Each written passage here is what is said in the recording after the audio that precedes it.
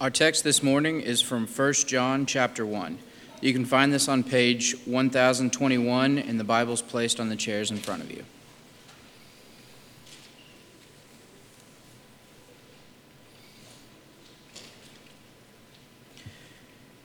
That which was from the beginning, which we have heard, which we have seen with our eyes, which we have looked upon and have touched with our hands, concerning the word of life.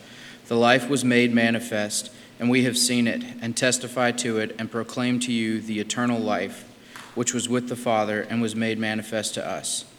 That which we have seen and heard we proclaim also to you, so that you too may have fellowship with us. And indeed our fellowship is with the Father, and with his Son Jesus Christ. And we are writing these things so that our joy may be complete.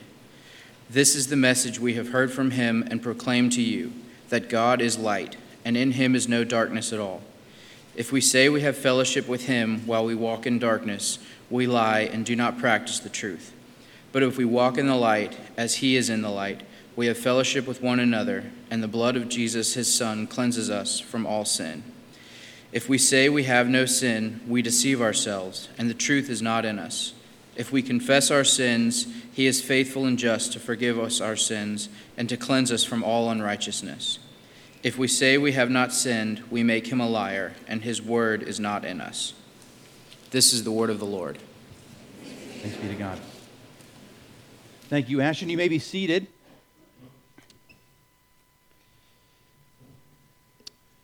I am Ransom Kent.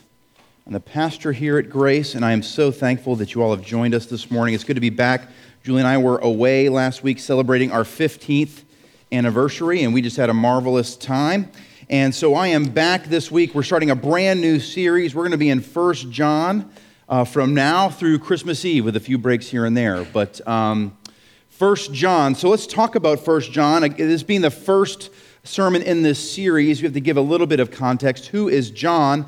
The John in the title of this letter it's about the person who, it denotes the person who wrote it.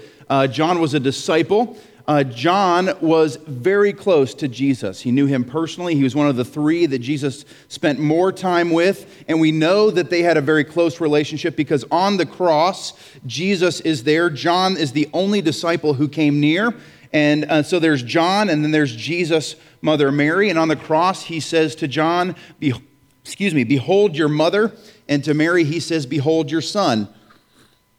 And so there was such a close relationship that upon his death and his resurrection, his ascension, he wanted John to act as Mary's eldest son, to take care of his own mother. So after Jesus ascended, John transitions into the role of apostle, people who knew Jesus personally, who were essential to the building of the church. I love telling this story about John. It's from the history of the church. It's not from Scripture.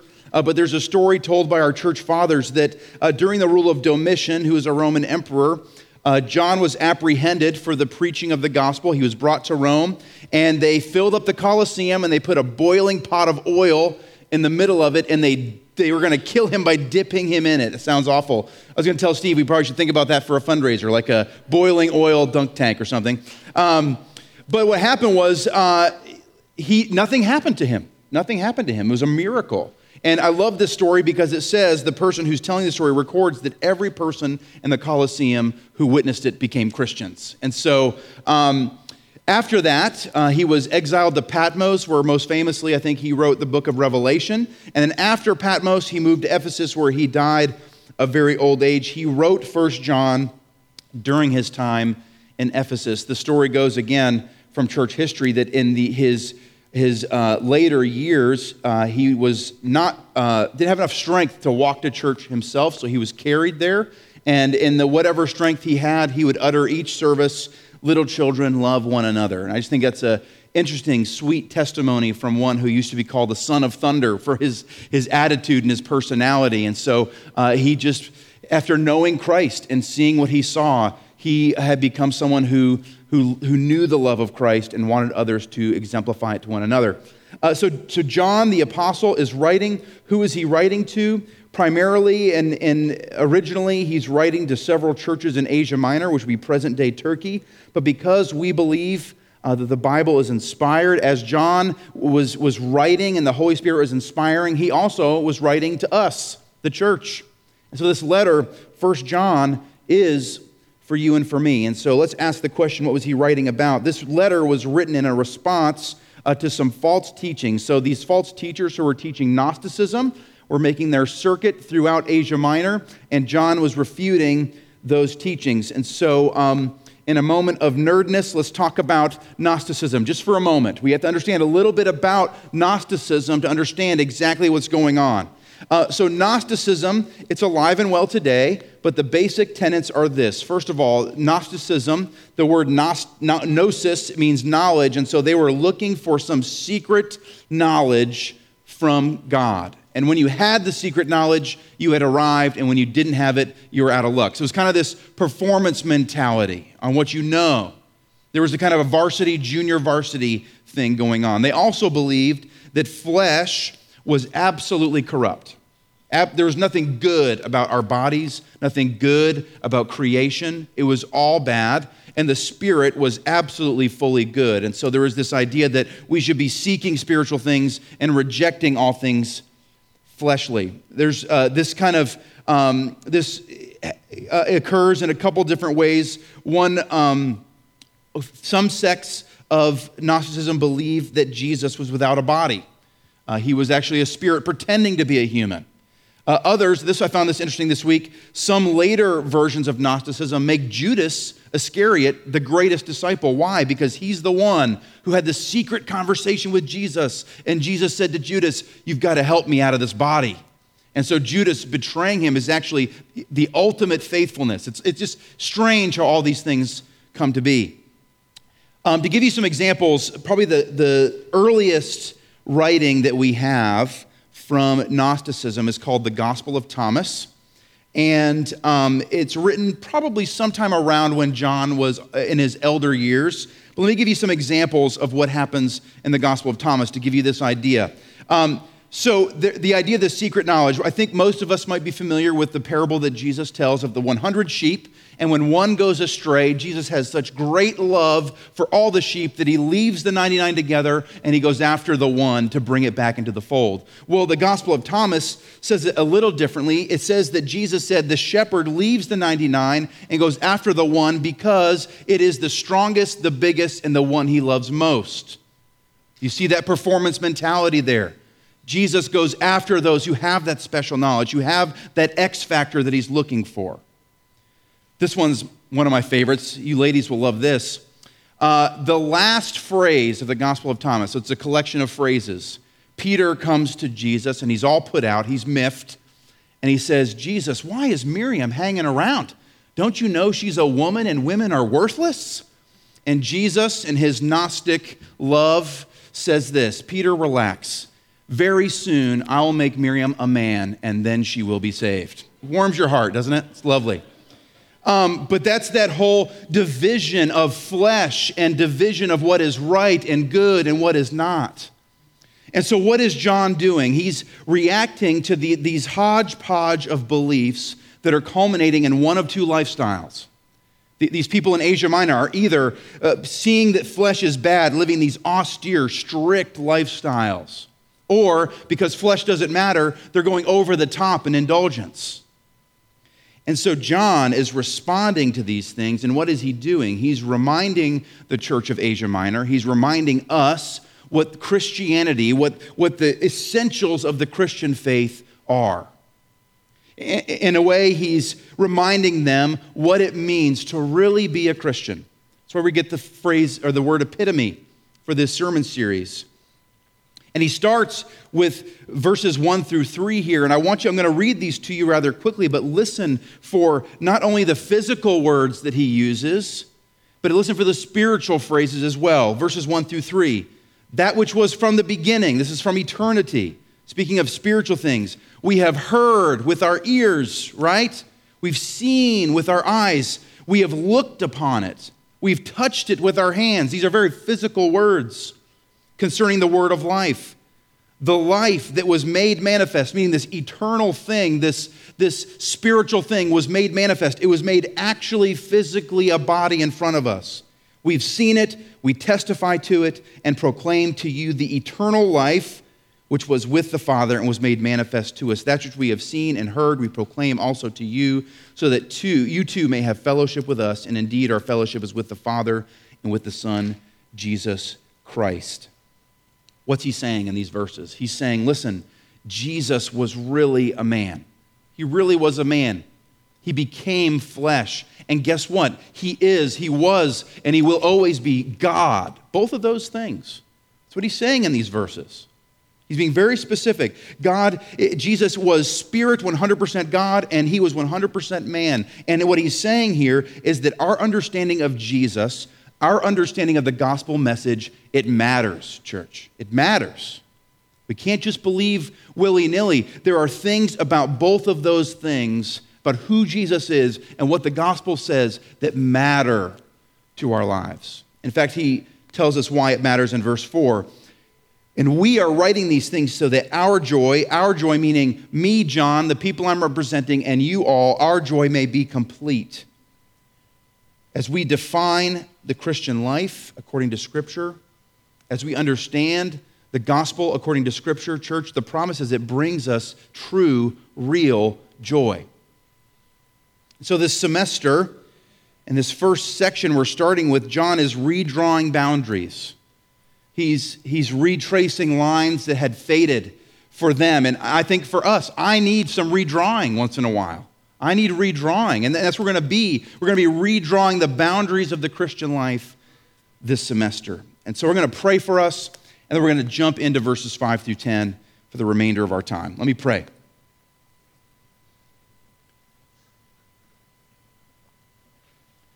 Father, I think this morning, the risk here is we're reading verses that may be very familiar to us. I pray that you would engage us in our minds in a fresh way, that you would open our hearts. No matter how hard they are now, I pray that you'd soften them. I pray that you'd allow us to know the presence of the Spirit here, and that we would hear what you want us to hear this morning, the pastor included. And so, Father, I pray that as we allow John, the apostle, to redraw the boundaries of our Christian life, that we would hear what we need to hear, we'd obey your word, and that we would know your love. We pray these things in the name of Jesus. Amen. And so, verses 5 through 10, we're going to be spending the rest of our time. John is making a statement. He's drawing boundaries. So here's what John is saying very basically, and this is why you've asked me to be your pastor, these kinds of mind-blowing truths. The Christian life is lived in relationship with God. That's what he's saying. The Christian life is lived in relationship with God. We're just going to pray now. It's the end, all right? But listen, he does this in actually a very systematic, explicit way. He starts by reminding us that the core of the Christian life is lived in God's presence. God's presence is the core of the Christian life. Where God is, so is the Christian life. And John is explicit here. He gets semi-scientific. I don't normally do this, but I think it's good to do this. You see in verse 5 and verse 7, the words light are used. Now, the English word light means light. It can mean all kinds of different things. But the Greek behind it, I don't normally do this, but again, I think it helps. The Greek behind these three words are different. There's two different Greek words being used. So in verse 5, the word phos, P-H-O-S, is used. That word means a source of light. And so you can see the concept being given. God is light. God is the source of light. And then in verse 7, this word is photi, P-H-O-T-I, which means the sphere of light created by the source. And so he's going to use these two images to explain to us what it means to be near God, to have God in our presence, to be in relationship with God. And so let's look at verse 6. First of all, a relationship with God means you're walking in his light. Verse 6, he says it in a negative way, but understand that he's saying the opposite is true. If we say we have fellowship with him, so if we say, I am near God, I am with him, while we walk in darkness, we lie and do not practice the truth. So what is a relationship with God? It's being near him. It's being in his light. He's saying a relationship with God, to have a relationship with God, it necessitates our reflection of his light. It's necessary. because that's how light works. That's how light works. Things that aren't in the light can't reflect it. And things that are in the light do reflect it. That's why we see what it is. And so what he's saying here in very simple terms is we cannot hide at a distance from God and be near him at the same time. It's very logical, very straightforward. We can't hide at a distance and be near at the same time. We either are in fellowship with God, in his light, reflecting who he is, or we are not. We're walking in darkness, not in fellowship. He goes on, and one of them is in verse 6, but he also talks about them in verse 8 and 10. He gives two factors of non-fellowship. Two factors of non-fellowship. First of all, ongoing disobedience to God. In verse 6, this is, we cannot say we have fellowship while we walk in darkness. That's what this phrase means. It means ongoing, unrepentant disobedience. I'm doing what I want. I'm doing what I want. God can't tell me what to do. That outward, obvious disobedience is not being in fellowship with God. But that's not the only one. Look at verse 8 and verse 10. First, in verse 8, if we say we have no sin, we deceive ourselves, and the truth is not in us. Down to verse 10, if we say we have not sinned, we make him, God, a liar, and his word is not in us. So not only do we have this outward disobedience thing that reveals, hey, you are not in fellowship with God, we also have this narrative in our own hearts about our own sin. That's the second factor of non-fellowship. We can tell by the narrative that we have with ourselves about what our sin is, our relationship to God. And so walking in darkness isn't strictly about bad behavior. You do bad, you are bad. It's what we think, what we believe, what we say about our personal sinfulness. Again, church, it matters. It matters. And I would say this morning, I'm going to go out on a limb, more of us here, there's a mixture of both, but more of us here are probably struggling with that second thing, that self-deception about our sin than the other one. Now, I don't imagine that there aren't people here who are in some kind of ongoing outward sin that needs to be addressed as well, but I think a lot of us, we do the right things in our own mind. We live the right way, but we have to acknowledge what's going on in our hearts and in our minds about what our sin is. So here's some examples of what self-deception might look like. First, denial or ignoring your sin. So this could look like, oh, well, it's not so bad. Come on, it's just a TV show. I only get drunk once in a while, the other side of that is you just are silent about it. You know it's wrong, but you just don't talk about it to yourself. You're just going to ignore that it's wrong and keep doing it. Denial or ignoring it. This is another one here. This is a good one. Comparison. One way that we deny the weight of our sinfulness is we say this phrase, and we all have a list of fill in the blanks here, but, well, at least I'm not fill in the blank. At least I'm not like that person, or doing this thing, or doing that thing. If we start comparing our sin to others, we are deceiving ourselves. And lastly, I think there's probably more than this, but a third example would be ignorance. What we don't know can't hurt us, so we just don't read our Bibles that carefully. So we don't feel convicted. Church, let's set it straight. What John is saying is all of those things, when we deceive ourselves of how heavy and weighty our sinfulness is, it's lying to ourselves. It's a lie. And so we have to understand, church, sin is sin. We don't roll that phrase out very often anymore. Sin is sin. And so as we walk in the light, this is the first kind of conclusion of what John is saying. As we walk in the light of who God is, an exposure takes place. And the first exposure is it exposes my true sinfulness to me. That's the first thing that happens. As we walk in light, yes, there's all these behaviors attached to it. We understand that. We all know that. But here, the first, and I think most important thing for the church to understand is it also has this internal dialogue going on. When I am in God's light, I know I'm a sinner. Those of you feeling a little anxious, let's step it up a notch. All right, you ready? Going further. It's going to be harder. Walking in the light not only exposes our sin to ourselves, this is where you gulp, right? Maybe think about leaving. It's exposed to others. Look at the beginning of verse 7. If we walk in the light, remember this is Fodi, that sphere of God's light that he creates as the source. As we walk in the light, as he is in the light, we have fellowship with one another. Stop there. As we are drawn into relationship with God, certainly we understand our own sinfulness. It's a side effect of it.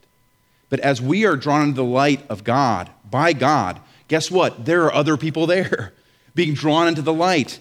And one of the things that happens is we realize we all have something in common. And what is that thing? We are mangled, we are stained, we are mutilated, we are deformed in our sin. All of us. All of us. We are guilty, every single one of us who've come to Christ, who God has called to himself, we are guilty of specific sins that we have committed against him. And in case you're tempted to compare, well, at least I haven't done that. Listen, James 2:10, for whoever keeps the whole law but fails in one point, what? Is guilty of all of it. And so, all of us, church, your pastor included, we have sinned equally under the law because even if we've only done one thing wrong, we've broken it all. And the beauty of it is in Jesus Christ, as we are called by him near, we are equally forgiven in Christ. So to keep it scary, just for another moment, hang with me. I think that we like to think of fellowship as a fun chat. Hey, how you doing? Good, great. Listen, what is fellowship? According to this passage in John, fellowship is the exposure in God's mercy of our sin to one another. That's what it is. And so I want to comfort you in this way. First, walking in the light does not require perfection. It's not what it means. It's not something that if you do certain things in the right order, that's Gnosticism, remember? That's having a special knowledge. No, this is not walking in perfection, but it's actually a little worse than that. It requires exposure. It requires exposure. If you think about it from a certain perspective, what is the Christian life but our sin on display with one another? That's the Christian life. Well, that sounds fun. The reality is many of us, we are actually okay with confessing our general sinfulness, but how hard is it at times to be specific with other people? And at certain levels of appropriateness, add that little caveat to what I'm about to say. Everyone, every Christian, what do we need? What do we need? We need a fellow Christian in our lives, and I chose this word very carefully, with whom, not to whom, with whom we can confess our specific sins in humility. We need it. We need it. Not because they offer something that God doesn't, but because it's a reality of living near God. It's a reality of God calling us into the light. It's unavoidable for the Christian because of what the Christian life is. First of all, we are enlightened to our own sinfulness in our hearts. And secondly, we know that everybody around us is equally sinful. It's part of our fellowship. You can breathe again. There's some comfort in this passage. We find it in the second part of verse 7 and verse 9. Let me read it to you, then talk about it. So verse 7 begins, if we walk in the light as he is in the light, we have fellowship with one another. We're exposed to one another. But here's the good news. And the blood of Jesus, his Son, cleanses us from all sin. In verse 9, if we confess our sins, he, being God, is faithful and just to forgive us our sins and to cleanse us from unrighteousness. Church, we do not serve a begrudging God.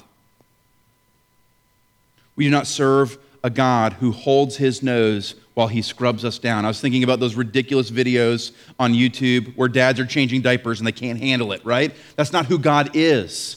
He's not disgusted by us. He wants nothing more than to live in his light with us. And so the good news, here's some good news for us. The exposure of our sin, wow, that's intimidating, but here's what it is. It's the cleansing of our sin. And guess what? The cleansing of our sin means the death of our sin. Do you hear that news? That is good news. The exposure of our sin means the cleansing of our sin, which means in time, through God and His work in us, the death of our sin. Praise the Lord. And God's not just overlooking our ugliness, not trying not to make eye contact. No, this is on purpose, church. This is on purpose. Remember our summer series. What did we learn about God? That God invites us in, not begrudgingly, not angrily, not in an annoyed manner. What does He do? He gives an invitation that's full of love, full of mercy, with a longing to be kind to His children. And so we have the two promises here. First of all, the fact that God the Son died on the cross for our ugliness. He was aware of it, and He did it on purpose. And so if you think about it this way, listen, this can ease some of our anxiety about exposure. Our sins were exposed before we ever were born. Jesus Christ being nailed to the cross is an exposure of our sin. He faced our shame. He said guilty to the things that we have done. Someone else took the shame, and we are washed, church, by the blood sacrifice of someone else. That is such good news. The idea that God took it upon Himself to make forgiveness of our ugliness, forgiveness and acceptance of our sin possible. And so what John is saying here is that God's love is real, His promises are true, and real forgiveness is only found in Him, Jesus Christ. So think about it this way as we close up the message here. Listen, exposure, according to John, is not really exposure. It feels nerve-wracking. It feels scary. But what he's saying is actually exposure in the light of God. It's a natural outcome of being saved from our sin. It's a natural outcome of being saved from it is that people know about it, that we know about it, that we accept it, that we admit it. An exposure of our sin, church, in fact, from the perspective of John, is the best thing that could ever happened to us. The best thing. And so we shouldn't run from it. And so as we look at 1 John 1 and we ask the question, okay, as John is redrawing boundaries for us, what are we learning about the Christian life? And here's how I would summarize it. The Christian life as redrawn by John, which rhymes, and I'm excited about that. We're renaming the whole series Redrawn by John right now. It's just happening, okay? The Christian life is the life that is lived exposed to God's perfect, loving light. The Christian life is the life that is lived exposed to God's perfect, loving light and all that comes with it. We actually have an opportunity this morning to practice fellowship in the light. The Lord's Supper, and I've mentioned this, I think, several times in the last few months, but the Lord's Supper, church, really is a moment of exposure. When you come forward and you take that little piece of bread, you take that little cup of liquid, whether it's juice or wine, do we understand that we are admitting our sinfulness in front of one another? We're exposed. By coming down the aisle and grabbing it, you're saying, sinner, you can't hide from it. But it's also a moment of exposure to God's love, His grace, His forgiveness. And so those of us who know we're sinners, we should have no hesitation coming forward. Why? Because in confidence, not in who we are, but what Jesus has done for us, we come and eat. Not because of our worthiness or our greatness, that's Gnosticism, but in the worthiness and the greatness of God, we come forward. in the comfort that Jesus made forgiveness possible, that God cleanses us through his blood, that he doesn't turn his nose up at us, but he lovingly is kind to us as he draws us into himself, should give us the courage to come and eat bread and drink the juice and be exposed. And so this morning, as you come forward, for those of you wondering whether you should come forward or not, here's what God requires. First, that you admit that you're a sinner. That's the first requirement. That you say, I'm not coming forward because I've earned it, or it's like a trinket or a reward. No, I don't deserve it. Secondly, you're coming forward because Jesus Christ is the only way for your ugliness, your mutilation, my sinfulness to be covered. Jesus only. If you've been baptized, you've made that profession of faith publicly, Jesus Christ is here. And he is in this supper, and he is saying, come forward, sinner, I love you. For those of you who don't believe those things, you don't know what to think about Jesus, or maybe you're in that place in your life where you have that sin, that sin that you are participating in an unrepentant manner. The scriptures make it very clear. They warn you against participating. From a human perspective, it doesn't make any sense, right? If this is an exposure of your sinfulness, and this is an admission that you need Jesus, coming forward and eating without believing those things doesn't make sense. But the Bible takes it a step further and says they warn against that. And so I would echo that to you this morning. Let's take a few moments and pray. Let's evaluate where we're at. Let's thank the Lord. Those of us who know Jesus have been called into the light. Let's thank the Lord that He has exposed our sin to ourselves. Let us spend that moment evaluating our gratitude for Him, and then in that moment I'll close us in a prayer of blessing and call the elders forward to serve.